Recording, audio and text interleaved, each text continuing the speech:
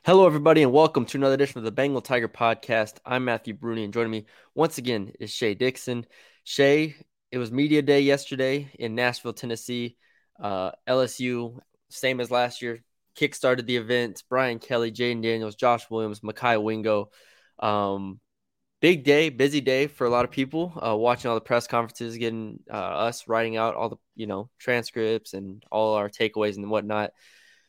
But I want to start with Brian Kelly because Brian Kelly was obviously the main focal point when talking about LSU. Jaden Daniels, we'll get to in a bit. And his press conference went pretty long. He didn't have an opening statement, unlike a lot of coaches. And I think there were some really interesting sub points that we can talk about here. Obviously, the main one being going from year one to year two and coming off a 10-win season. Uh, to summarize it, because Brian Kelly can be a little long-winded at times. To summarize it, he basically said the difference was last year at this time we didn't know who our five offensive linemen were. We didn't know who our quarterback was, even though obviously probably knew Jaden Daniels was going to be the guy. New coordinators, knew everything. But now year two, there's so much returning talent, so much returning continuity. I think that's where we start with this, is that it just felt like he took a lot of questions about the differences in year one to year two now. Yeah. Well, first off, my favorite thing about media days is LSU goes first because if you're Yeah. stretching this across 4 days, I don't want to be the person who has to cover the team on like day three. That's the middle coach that goes. Yeah. That's then I've got to track down what time it's on. I'm not going to watch every coach and player the entire time. I'll just go back and watch some YouTube highlights or coaches I want to hear an interview from. So big shout out to the SEC for LSU getting to go first each I don't time know that how there's they going to worked be. that out. Why is it LSU first? Do you know? I don't know how they did their order, but LSU's been going first since the Les Miles days. So Yeah. I don't know. They've just stuck with that order, I guess. But LSU's always going first. So I appreciate that. Yes. I thought, as for what Brian Kelly actually talked about, I thought that the most important thing he talked about, which I wrote a breakdown on kind of things he said and what I thought about him, I had this first. And I think it's the biggest talking point of the offseason because for me, Matty B, it's not just Brian Kelly, it bleeds down to everybody. This time a year ago, and really in the months from when Brian Kelly took the job, so let's say December, January, until now, a media days a year ago and getting ready for year one, it was all about building that foundation, right? Is what he talks about. It was setting new standards, letting kind of the guys know how he wanted to run a program, who he was as a coach, but just then the simple reality of how tough it is as a player to be in a system where you have a new position coach, you have a new coordinator, you have a new head coach. If you're transferring in, you don't know any of the guys on the team. That was the case for Jaden Daniels, who ends up being your starter. If you're the head coach, you don't know these coordinators. You've worked with Denbrock before, but not in this setting. You've not had Matt House as a DC. You haven't had a lot of these position coaches, almost all of them, as position coaches before you and before for you, I should say. Yeah. And it's just there's so many unknowns that even before you get to the football side of it that you have to figure out in year one. In year two, and I heard Jaden Daniels talk about this down at the Manning camp whenever I was down there and talking to him about what's different now. He said the same thing as Kelly, which is why I thought it was important, is that they aren't thinking of any of that anymore. Like they know what they have on the roster. They know he knows who the receivers are. He knows who the O line is. He knows what kind of blocking he gets. He knows the timing of different plays that Denbrock likes and how Sloan wants him to work. And for Kelly, it's top to bottom. He knows what he's put together now. He knows how the personnel department works. He knows how the recruiting weekends go. He knows how prep for game week goes. He knows how an SEC schedule is. Sorry about that. Knows how schedule all the things that be a year ago they had no clue of, and they still managed to win the West and get to double-digit wins. So now it's focused on so many more like small nuances of how to improve a player's game, how to fine-tune our conditioning, whatever it might be. But it's not this wholesale, let's figure it out thing. And for me, that and Vegas as well, I think they've got like the sixth best odds right now to fifth or sixth best odds to win the Yeah. national championship. They didn't carry those odds a year ago. They were projected to be like a 6.5, 7 win team. they are set up so much better this year to win the West and compete for the playoffs than they were a year ago. And I know they won the West a year ago, but they weren't set up for that. Now they are set up to where you're in a better position. Is it the most desirable position that you want yet? No, you're not there yet, but it's better than they were this time a year ago, which lends me to believe they're going to be better than they were a year ago when they won a lot of tight games, even though they did win a lot of games. Yeah. The interesting thing, I mean, I just keep going back to guys like Mason Taylor, Will Campbell, Emory Jones, those freshmen, obviously, then Jaden Daniels. Last year, looking back on it, I understand why Vegas had it at like 6.5 wins. I took the over, and shout out to Brian Kelly and the guys for cashing that. But I was just like, there was so much unknown going into the year. But at the end of the day, LSU's expectations are so high, and so that's another thing is going year two. I've stated this on this podcast. I've stated this in writing time after time. It's like the expectations are no longer all right. Win 9 games, win 10 games, and Brian Kelly's talked about that. Winning the West isn't good enough anymore at LSU. That was year one. Now it's year two, and he's kind of a victim of his own success because 10 wins. Now it's the expectation is 11 wins. 12 wins even. And obviously, you wrote this as well in your story was Kim Mulkey and Jay Johnson winning their own titles has raised expectations. So you have a culmination of all of these things working together of you winning 10 games, the baseball team, women's basketball winning a title in year two. You're obviously returning a ton of offensive production. You have stars on the defense side of the ball. You're adding Mason Smith back, which we'll get to in a bit. All of this just coming together sets the expectation of, all right, from here on out, you are competing to win a national title.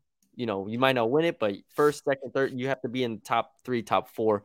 That's the expectation moving forward. And that's just such an interesting dynamic to me where we have gotten to the place as LSU year 2, you're in it. Yeah. And I don't know if this will be here's how I will measure it. And that I think is a fair way to measure it, which is the Kim Mulkey way. When she got here in year one and people said, what are the expectations? She said, what did they win last year? 8 games, 9 games? Then the goal is to win 10 games. Like improvement is what you're looking for in terms of actual results. And you're improving everything behind the scenes, how you practice, who you're recruiting, the roster makeup, all these things that every sport deals with. You do all that. But in terms of actual production, how you finish, what bowl you go to, all that, I'm looking for improvement. So in year one, the improvement would have been win 7 games, have a winning regular season because they had back-to-back 500 seasons. Well, they go out and they do that. They win 9 games and they get to double-digit wins in the bowl season. But now that I say, okay, you turn the page, is it national championship or bust? No. I want to see you improve on that, which means get to 10 wins in the regular season or, get to 10 wins and make a better bowl. And there is a realistic shot for that to happen without it meaning you even got into the playoffs. Had they beaten Texas A&M last year, they would have made a New Year's Six bowl. That's the goal. Yeah. Like that should be the floor this year. You don't want to go back to the Citrus Bowl when you've got Jaden Daniels and all this type of talent returning. You're set up to where you should be competing for the playoffs or a New Year's Six bowl. So for me, the floor would be New Year's Six. An interesting quote, kind of bridging off that into our second kind of topic, is his quote on closing the gap with Georgia. And I don't think I have that in front of me per se. I do if you want me to read ahead. it. Yeah. Or at least I can pull it up. So he was talking about, someone asked, Georgia's won back-to-back national championships. You played them in the SEC championship. That game was 50-30. But Georgia never really was uncomfortable in it. And they asked, how far are you away from Georgia? And his quote, scroll down here and give it to you, is I'm trying to remember how long of a quote it was. I think it was a decently long quote. Yeah, here we go. Brian Kelly. I had to bring up my story. I wrote about this, and this was one of the things that I circled. He said that it's a measurement for everyone in here, meaning the media who was asking about it, to see it on the field. That's how everyone measures a gap closing. What's the score of the game? What does the eye test tell me? What's the competitiveness of the game? And we would only have that opportunity if we get into the SEC championship and get to play Georgia, which is completely true. That is exactly, if you're talking about measuring the gap, you would only be able to tell the gap if you played each other, and they're not on the regular season schedule. So you need to play them in the playoffs or in the SEC championship. But he went on, he said, based on how we've recruited and will continue to recruit, we will have a football roster that will be able to compete against Georgia. Is that right now? No, it's not. But if we continue doing what we're doing, we'll have a roster that can compete with Georgia. Then it's about getting it done on the playing field, and everyone can assess if we have closed the gap from there. So I think some people said, oh, LSU fans are going to freak out when he said, are we there? No. But that's the reality of the current situation, which I appreciate from the start with Brian Kelly of it's been, look, I took over a roster with fewer than 40 guys on scholarship. Like, this is a multi-year rebuild. Hey, I'm having to be heavier in the portal than we like to be. That's what is part of a multi-year rebuild. And now he's saying, are we with Georgia yet? No, because we're still in a rebuild. That's the facts.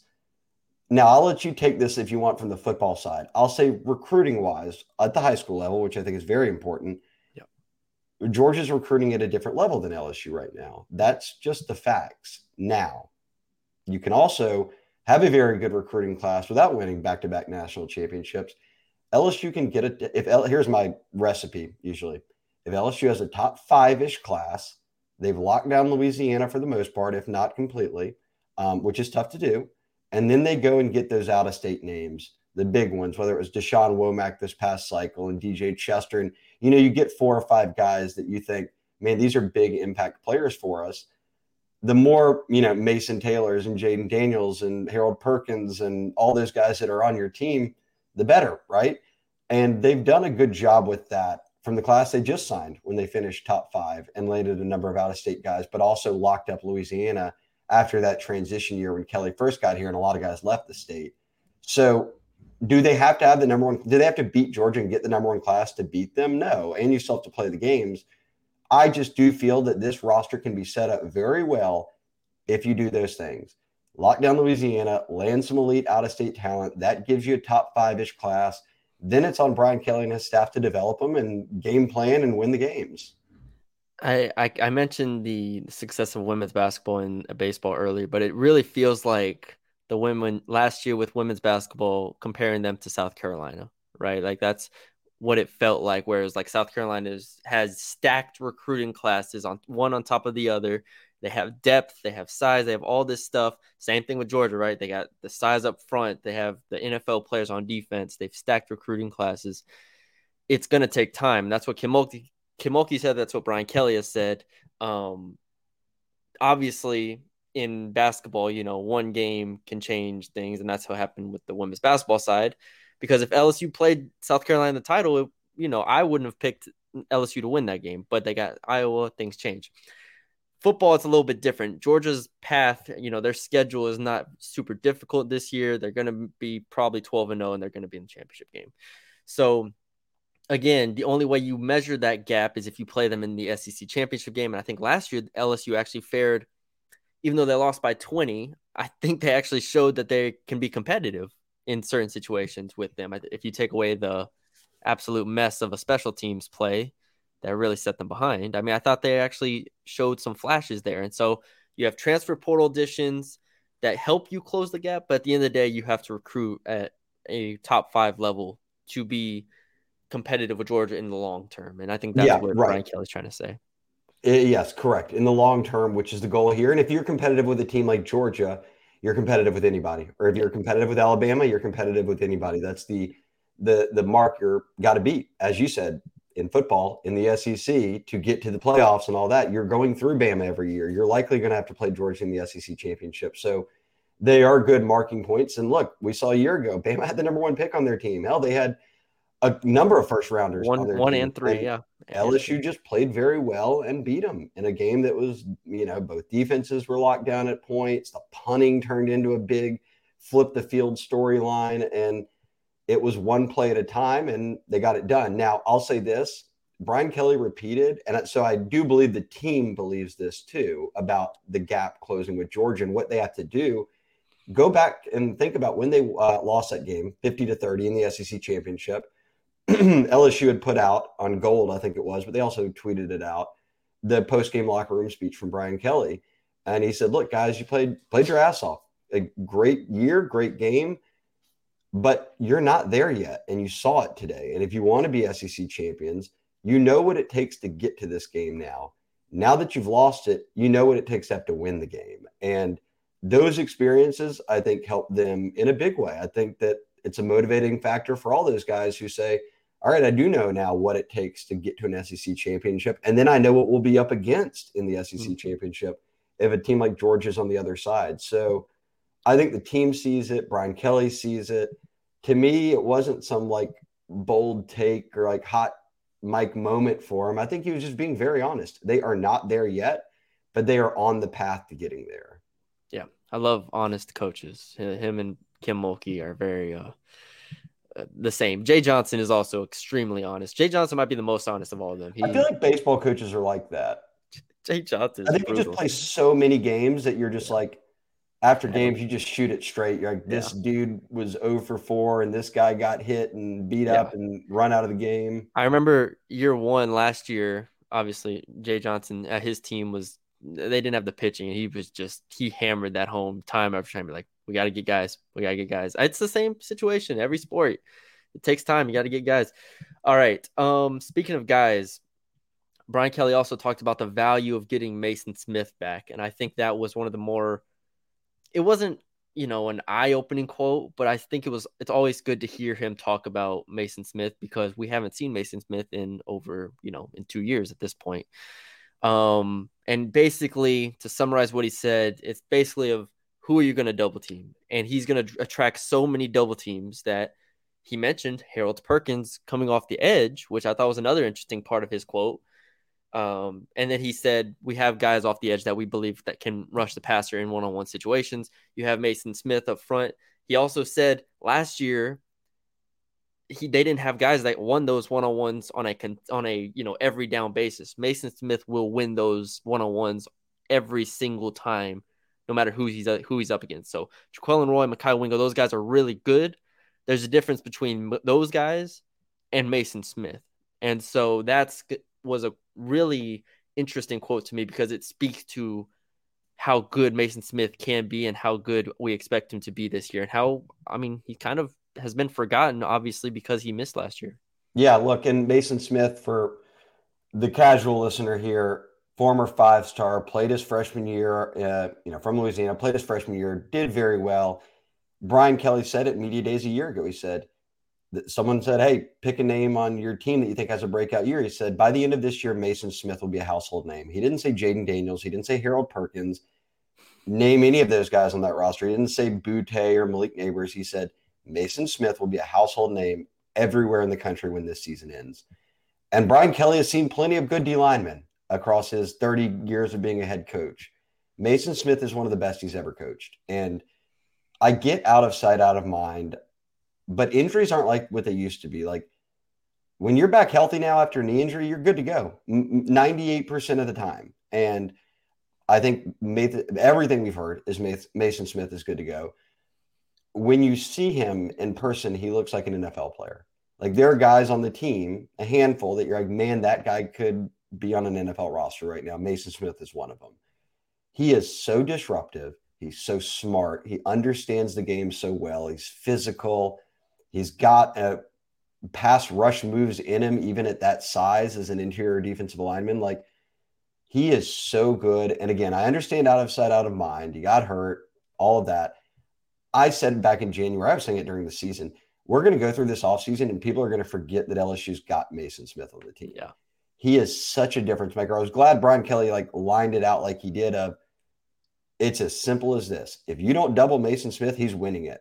If you do double him, now we've got guys on the edge that are now in singular matchups that whether that's whether that's even Mekhi Wingo, whether it's Savion Yep. Jones, Deshaun Womack, whether that's stand-up edge guys like Perkins or Ovia Gofu, it's clear Brian Kelly feels confident enough. He's got some guys that can win one-on-one edge matchups.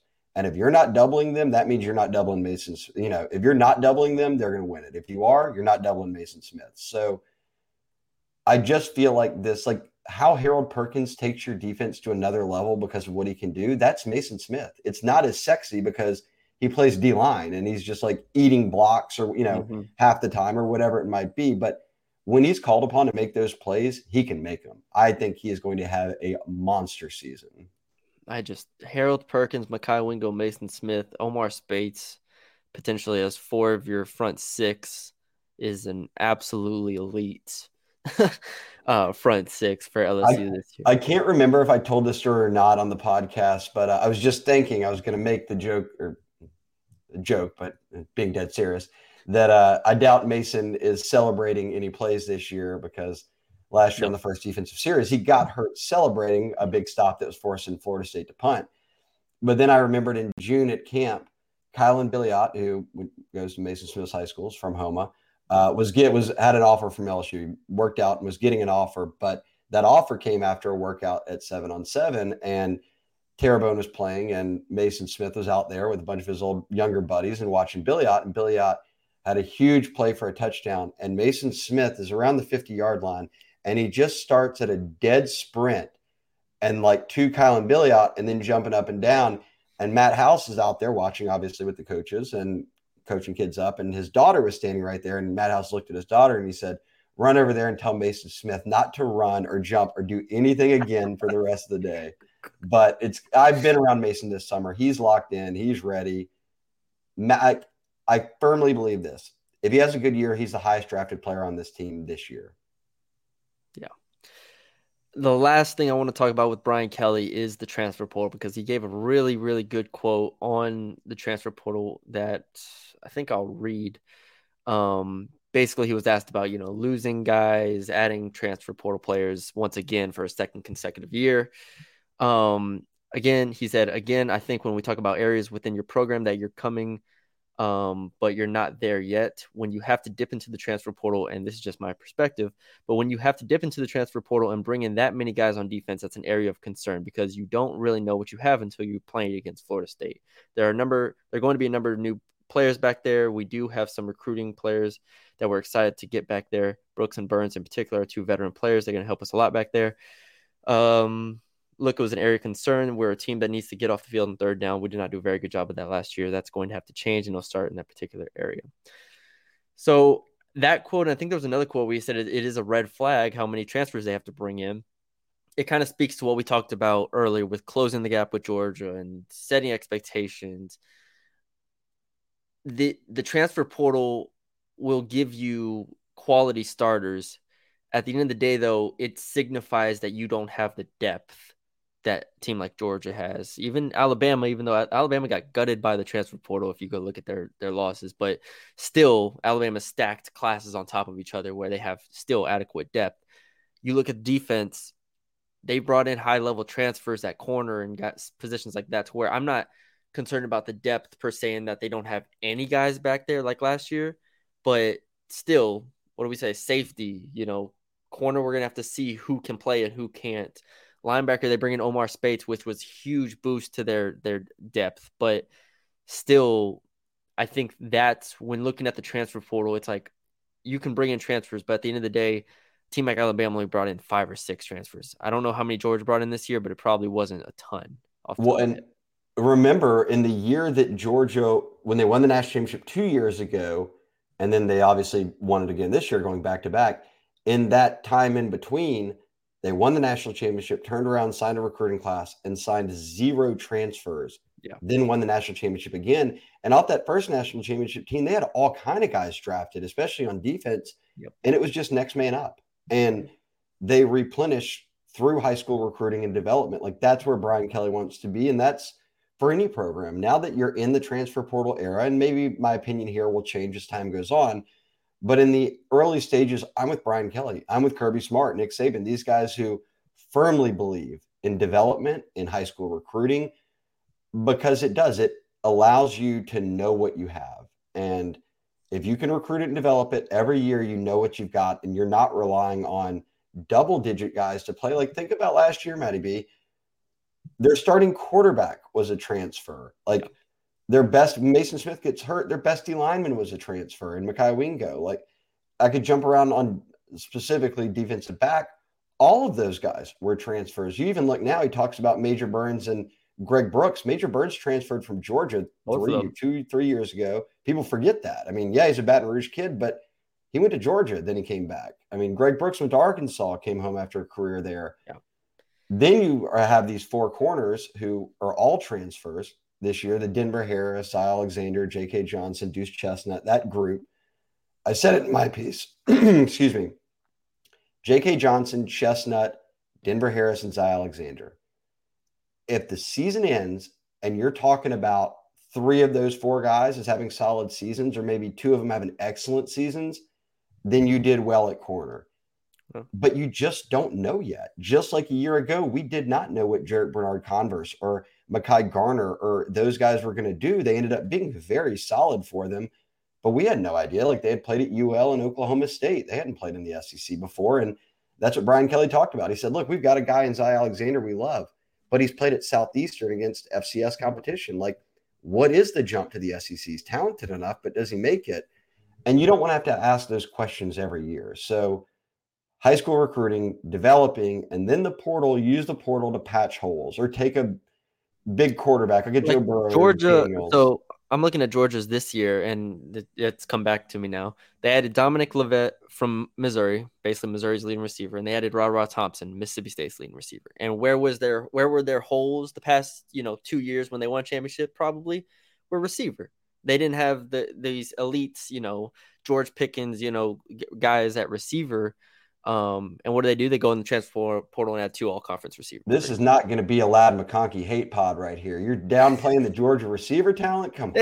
They had tight ends. They have tight ends. That's what they got. They got Brock Bowers. Not short on that. That's one thing Brian Kelly is probably envious of is Yes. Georgia's tight ends. But hey, they restacked them. They're stacking them up now. The next couple of years will be very good for LSU Yes. at tight end. Yes.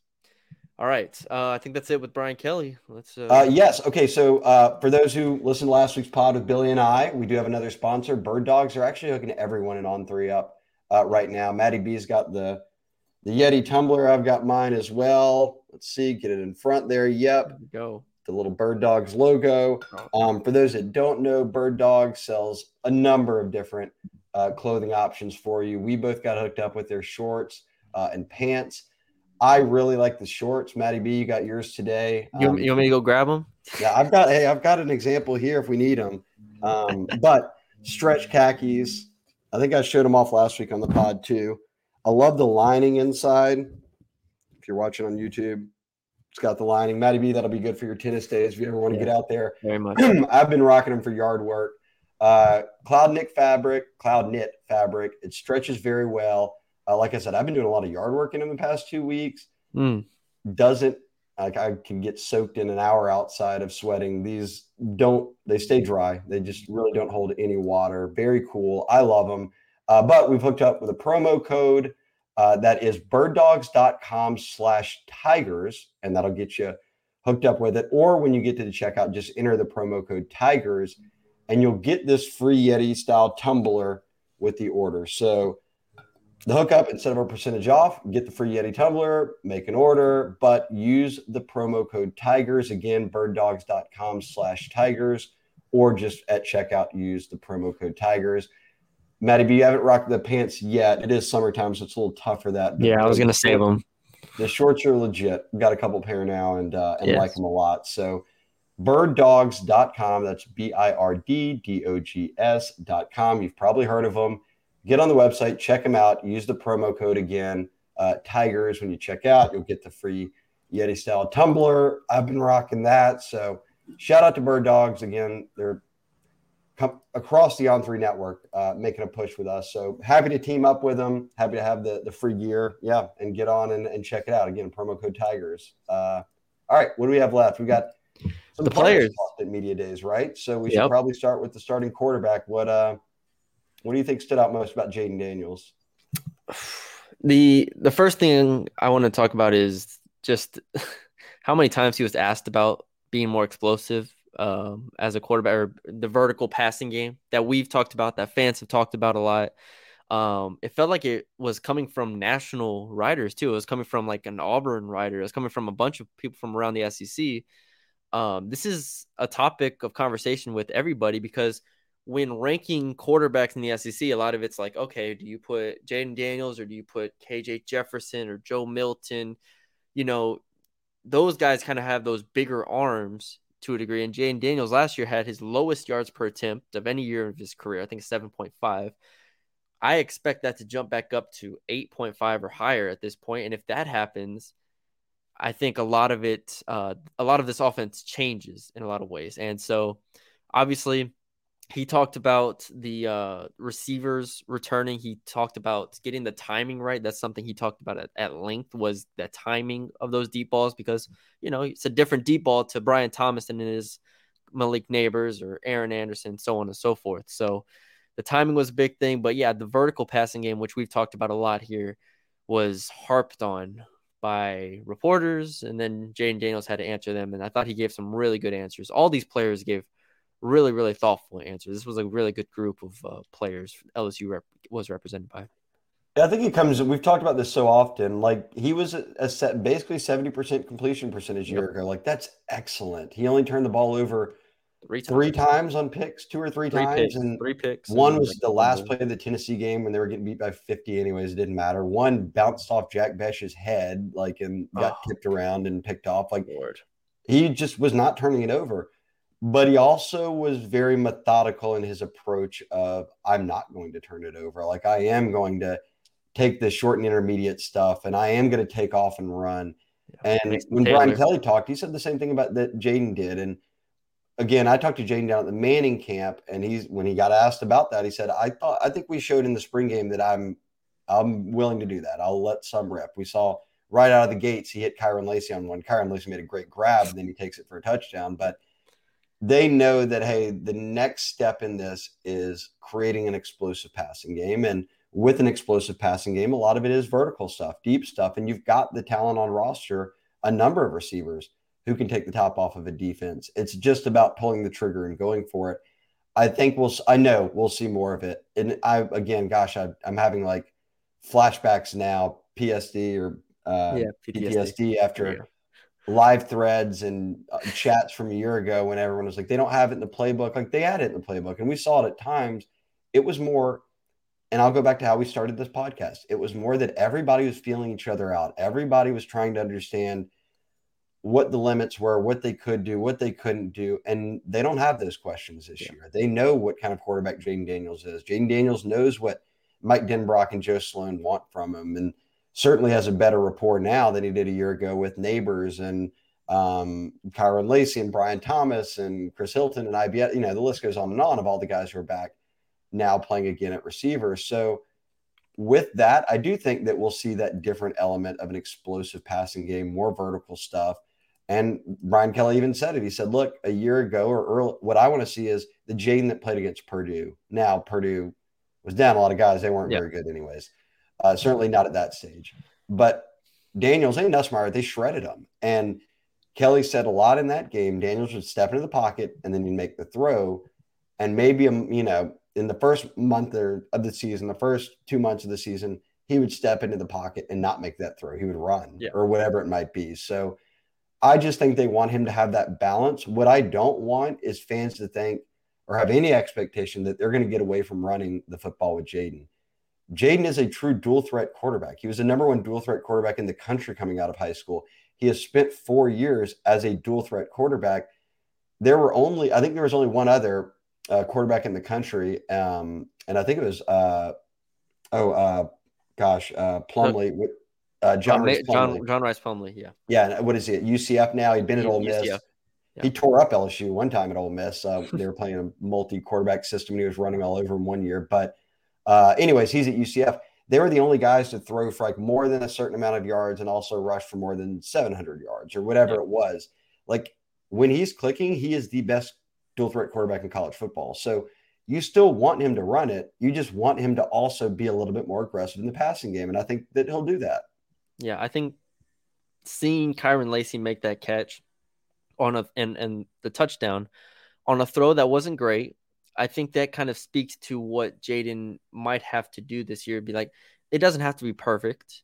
You have Brian Thomas, Malik Neighbors, and Kyron Lacey, who I'm now a lot higher on Kyron Lacey after the spring game, obviously, and watching him throughout spring. But you have those three guys at the very least that they cover up mistakes. That's what great receivers do, right? You don't have to be perfect to get yards, whether that is a short throw that they take for 40 yards, whether that's a 40-yard throw that they catch on a contested play. It's like That's what great receivers do. And I think this is a very, very good, if not great, receiving core. And I think he's going to let it rip a little bit. Like if he ends the year with 6, 7 interceptions, I am not worried about that because his touchdown total will probably be closer to 30 this year because I think it was at 17 last year. He'll probably be at like 27. And I think my wildest, I think Malik Neighbors had like 2 touchdowns or three Yeah, something touchdowns like that. a year ago. Like that's wild for a guy who went over 1,000 yards. That just, and he's your best receiver. That just speaks to it wasn't explosive stuff. He was just churning it out for you. Yeah, they would get down to the red zone and it would turn into, the read option, RPO type stuff, less shorter stuff, and they'd get there eventually, mostly on the ground, which is why they broke the rushing record. Yeah, they broke the school rushing record. That helps that Jaden rushed for double-digit touchdowns or whatever it was. That boosts that number a good bit. But you're right; they would get themselves in the red zone and then take a new approach. But you don't want to have to get into the red zone every time. You'd like some explosive plays where you're Yes. scoring from beyond 20 yards out, and I think we'll see more of that.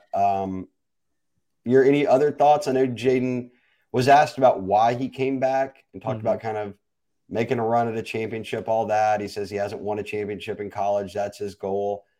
I'm all on board with that. I also think he truly believes he can up his NFL stock. Like if he has a very good year, he's viewed in a completely different light than he was a year Yeah. ago. Yeah, 100%. I did think it was funny. While talking about why he came back, he said Will Campbell was one of the biggest recruiters of him back.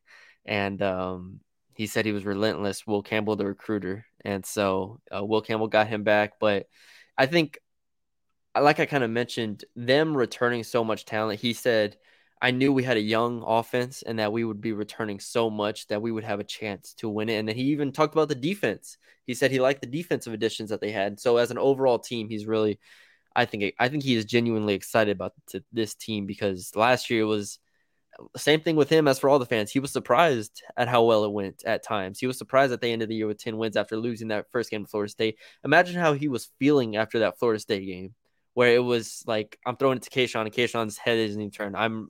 The offensive line is crumbling around me, and I'm running for my life. Like, after that game, I couldn't imagine him thinking, you know what? Next year we're going to go win a title.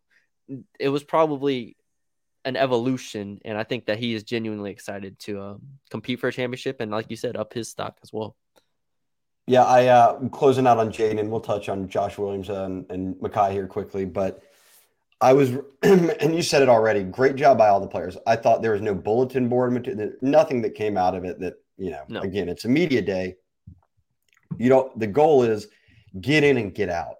Don't say anything that's riling people up, that puts a target on your back, whatever it might be. And Jaden was great. I mean, I watched probably all the interviews he did. If you get on the Bengal Tiger, we've got videos of him, of his different media sessions. But whether it was people asking, hey, people think you're the best quarterback in the SEC this year. Are you? It was, hey, look, there are a lot of good quarterbacks. There's a lot of good quarterbacks that are about to be starting for the first time at a school. I've been in that position. I had a big year. I think that it's too early to know. I'm excited about, me, what we're doing, but I've got a lot of respect for KJ Jefferson. And he kind of went down the list of different guys. And when they said, well, what about Florida State? How bad do you want to beat them after our last year ended? It was, yeah, look, that game's got a little extra to it because it's the opener, how it ended. We could have tied the game with no time left if we had made that extra point, but we drove down and scored. And then he very quickly switched it to me and Jordan Travis are buddies. I've got big respect for his game. We love to compete. We're 1-1 now overall, he said, and competing against each other. So this will be the tiebreaker. And said, look, Florida State cleaned up in the portal. We did too. They've got a lot of guys coming back. We do too.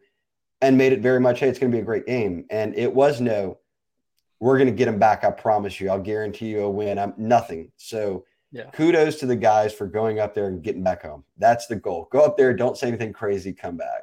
exactly. Um, Josh Williams and Makai Wingo, like you said, we'll talk about them real briefly. I think Josh Williams gave actually a couple interesting quotes, and I'm not talking about the one that people pulled and said he said, I That don't wasn't think they even, yeah, okay. So what people pull, and even on three, but he did say it. He said, I don't know if Texas know you joining in 2025 or four. And, what are your thoughts? He said, they may not know, I don't think they know what they're in for or they're up against here. yeah. That's like the truest statement ever. Until you get into the SEC, you don't know what it's like. Like Brian Kelly talked about that himself.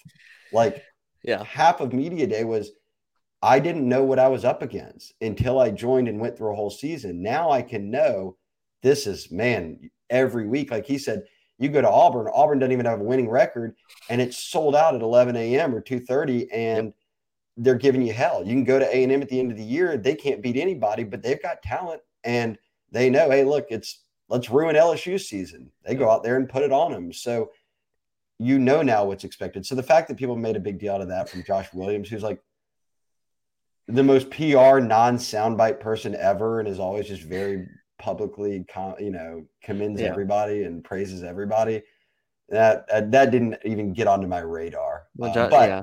so not that. What do you pick if it's not his Texas? No, you don't know what they're in for because they don't. They're We not in had the to find SEC yet. something. We had to find something to hold on to here. It was way too much pristine talk. Like Mikhail Wingo, I have nothing to pull from him really. We'll talk more about one thing, but I had nothing much to pull from him.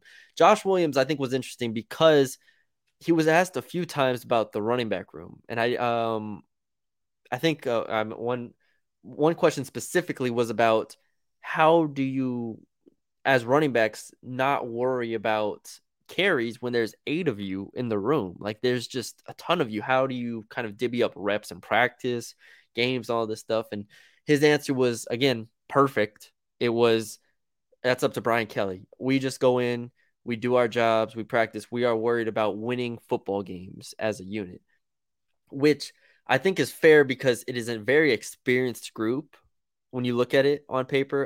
You go on a list, obviously John Emery, Josh Williams, Logan Diggs is going into his third year, 2 years of playing substantial time. Armani Goodwin is now in his third year.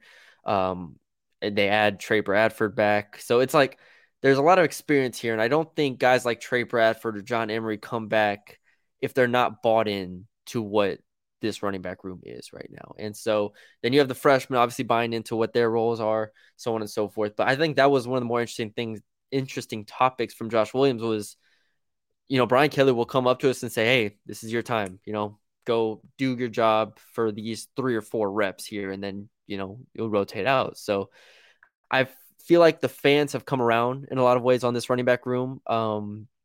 It doesn't have a top end guy per se, even though I'm very high on Logan Diggs. I know we're all high on Logan Diggs. At the very least, Josh Williams, man, when when SEC Network had LSU Day and they showed the LSU Alabama game, and Josh Williams made that third down run in the fourth quarter, I'm like, that's a pretty damn good option right there. It's like college in a way is going in the same direction as the NFL. Like Yeah, unless you've got Derrick Henry or yeah, Jonathan Taylor or someone like that, like you're going to split reps. There's going to be a number of guys who get reps, especially at the college level. And Frank Wilson, as your running backs coach, is the guy who's going to really guide them in how those reps go. It's like the opposite of where we were a year ago with the Kelly kind of regime coming in and new players come in. We didn't know what LSU had. Frank's been here multiple times running the running back room with some great running backs, some like Fournette, like some deep running back rooms where they were legit splitting them between like 4 guys. And I know exactly what I'm going to get from Frank. Ball security. If you put the ball in the ground, you're just not going to play anymore. And we saw that with John Emery. Like he'd go in yeah, and play. The second he fumbled it, they weren't playing him anymore. Like yeah.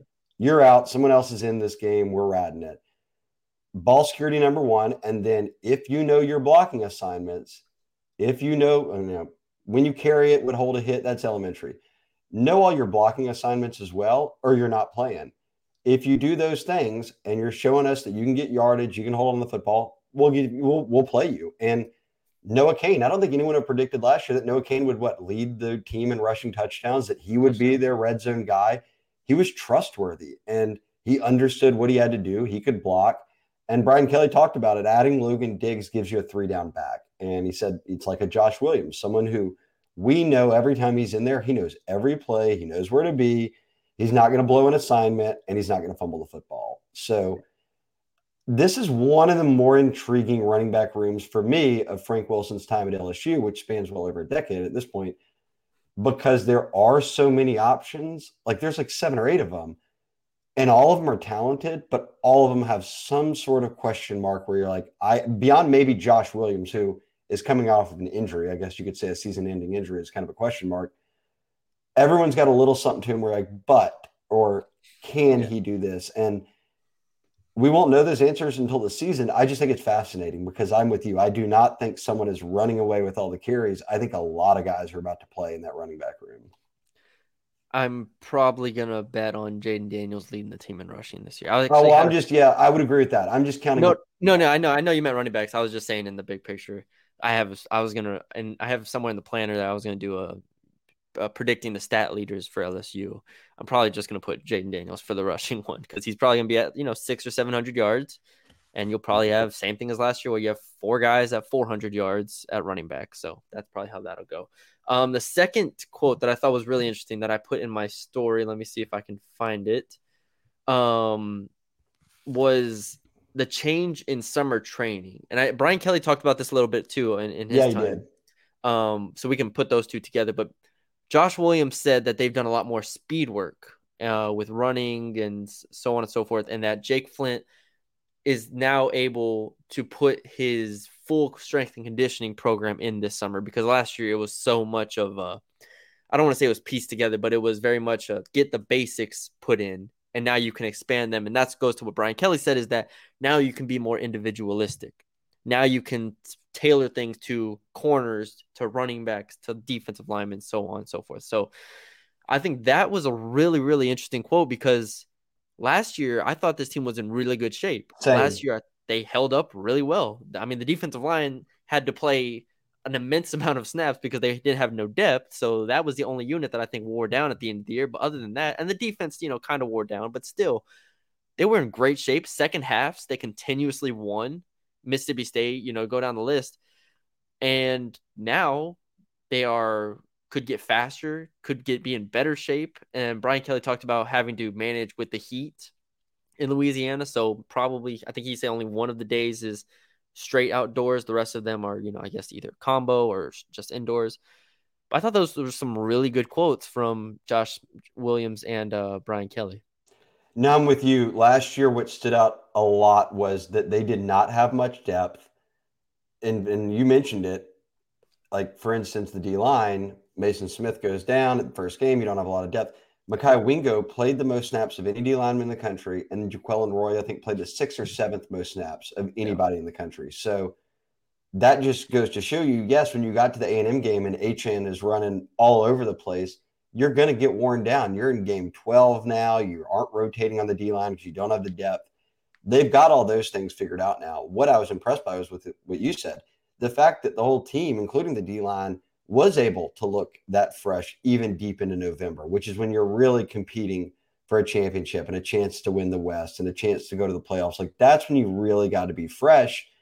I thought they were there last year. So if you're telling me now that you're taking that to another level and you've got more depth, I become a lot more confident in you being a team that in late October into November that looks fine and looks fresh and still goes out there and doesn't look like you've just been decimated by whether it's injuries or just sluggish play or whatever it might be, that you're still rolling. And whether it was Kelly or a guy like Josh Williams, a leader on the team who's been around for a long time and seen a lot of different LSU teams, to say, we've already got that under control. We're taking it to another level now. That gives me confidence because that was one of my biggest storylines last year as the season played out into the latter part of the year was, man, for not having many players on the roster, like they are very well conditioned. They're getting into the fourth quarter of games and keeping the same speed. They don't look Yep. sluggish at all. And that's a testament to what you do in the offseason in strength conditioning and the program that Jake Flint's got set up. Last thing, the only quote from Makai Wingo that I found to be, kind of intriguing. And like we said, he gave great answers. Great answers. This is, if you're a Brian Kelly, if you're anybody on the staff, you're like, this is exactly what we want. This transcript, show it to everybody in the coming years. This is what we want.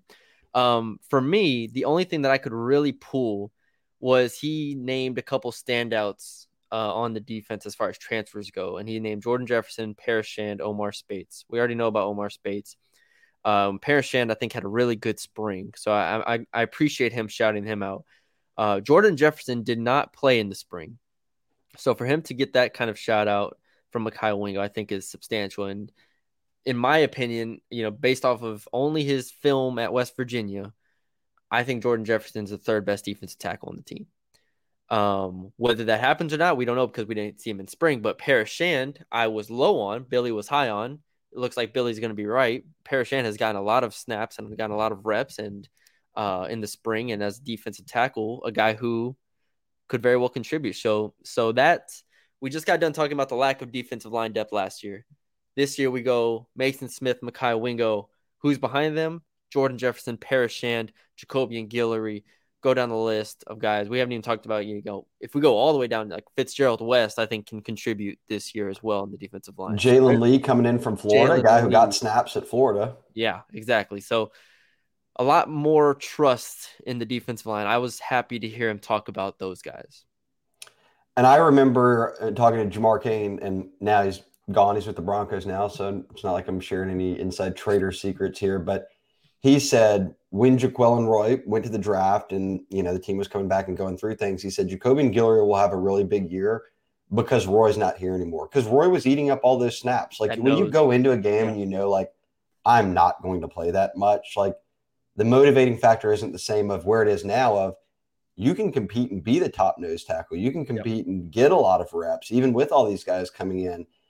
The chance that Guillory knows on the back end of his career, they took some transfers at his position where now he's got to battle it out. Like, I think he's a guy that could have a big season for him. So just the simple fact that we could sit here and debate more than two guys, which is where they were at last year when Mason Smith got hurt, is a luxury. I mean, that's where you want to be. You want to be able to rotate guys on the D-line, get away from where you were a year ago when you were just playing two of them. And look, to take it back to where you started with Mekhi Wingo, the return of Mason Smith, what does that do to him? He was the one that was getting doubled last year, and he was just a sophomore. He had been an freshman all SEC player. But even LSU said when they signed him versus what they got, they're like, man, he was a lot better than we actually envisioned he was. So, and now him in year 3 with Mason Smith there and Mason Smith taking up a lot of the attention, you'd have to think Wingo can then have an even bigger year. So I love the D-line. That's one spot that I feel very good about.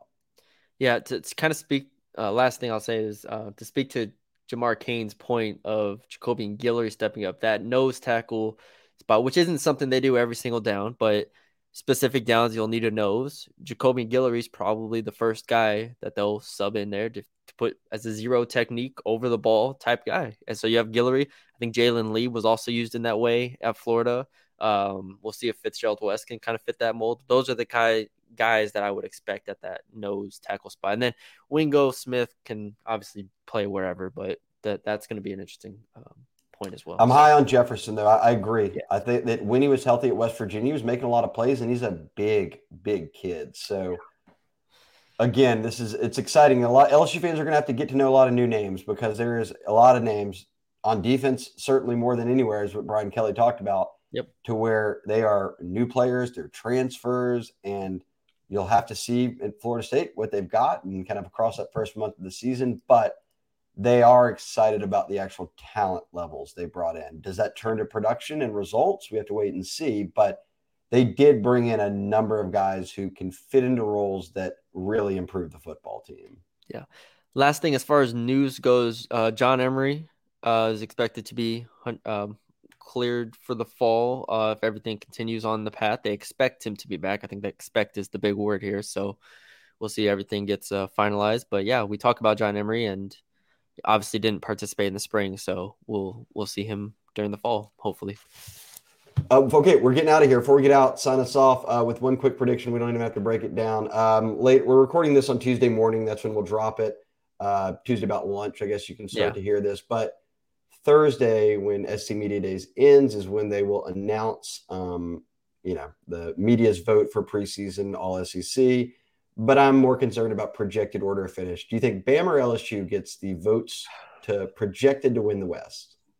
And that's really all the debate's down to. No one's going to vote for Ole Miss or State there, and A&M and Auburn had a losing record. So this is a two-team battle. And this is only – I'm trying to remember. The media votes for this that's there, right? Correct. It's the on-hand media. If I had to guess, I would guess Alabama would get the first spot, simply because if people did their research, I don't know if they did, but if they did their research and they didn't just rank it off feel, LSU does play at Alabama this year. So that is the tough part. I think a lot of people, if they look at that, they'll weigh that a lot. So that's the challenge LSU has this year is you play at Alabama. Last year, you hosted Alabama, so you win the West because you win that game. This year, you have to go there, and then you're going to be a touchdown underdog, at least going into the season. We'll see what Alabama is. On paper, I think LSU has – I would put LSU as my number one in the West. But, you look at it, the game at being at Alabama makes it challenging for me. So I think people will put Alabama first, if I had to guess. I agree with you, and I agree with everything you said. I think the thing right now, which is fair, that people are uncertain about Bama is Bryce Young, the number one quarterback's gone. Yeah. They had been on a run of Tua and Bryce Young and Mac Jones. All these guys end up being first rounders.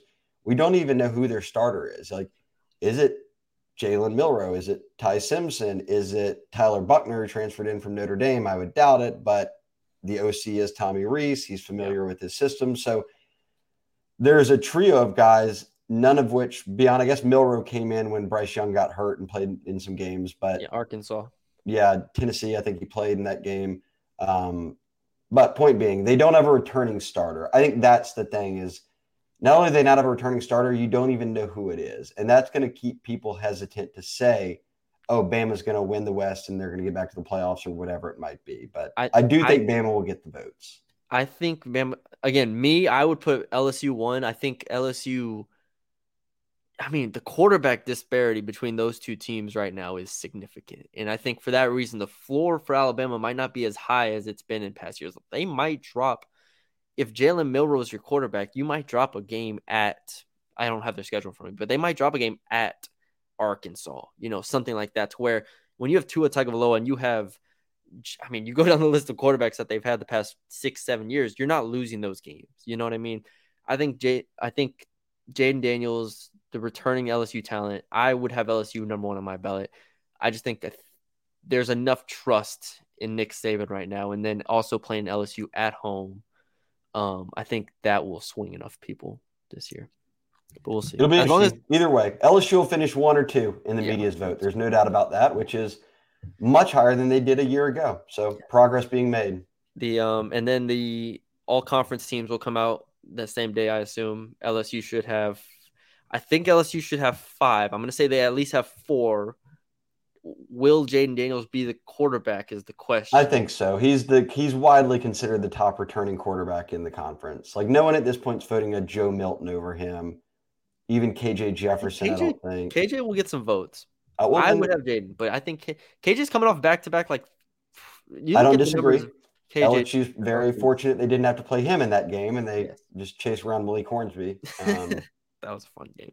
But yes, I think that'll be an interesting vote. But yeah, Perkins, Campbell, Smith, and Malik Neighbors are the 4 should be locked. And then Jaden. And then I think Jaden should be on there. And I think on 3 put out our preseason all SEC, and those were the 5 in the SEC for LSU. So LSU and that was more than Bama had. I think Bama had 4. So yeah. On paper, maybe yes, LSU does have some better top talent. Hey, this is a good debate to have. I don't think LSU roster-wise is where Bama's at, because I think they've patched up a lot of these holes through the portal, which isn't like a long-term solution, but for a year-to-year basis, it puts you on a level playing field, at least to be able to compete. And they got the number 1 recruiting class coming in with some absolute dudes on there, which we don't need to talk about. This is an Alabama podcast. But regardless, that'll do it for the podcast today. Again, Bird Dogs. There's the Yeti right there. Shay's got the shorts right next to him. Yep, promo code Tigers or birddogs.com/Tigers. Yeah. Order up some gear, get the free kind of Yeti style tumbler, and yeah, let us know if you end up getting it, how it fits and how it looks. I'm enjoying my shorts so far. Yes. All right, that's all we have for y'all today. Hope y'all enjoyed the episode. Leave us a like, comment, share, subscribe. Check out all of the content at the Bengal Tiger for On 3. A lot of stuff coming out. I got 2 more media day stories coming out, and then I'm gonna do another series previewing the season before we get into fall camp, which will start, I believe, August 3rd, and then we're right back into football season. Shay, a lot of people use this as the kickoff for the season, so happy SEC Media Days to all who celebrate it. And yeah, we'll be back. I think Shay and Billy will be back with the recruiting pod in a day or two. So we'll talk to you then.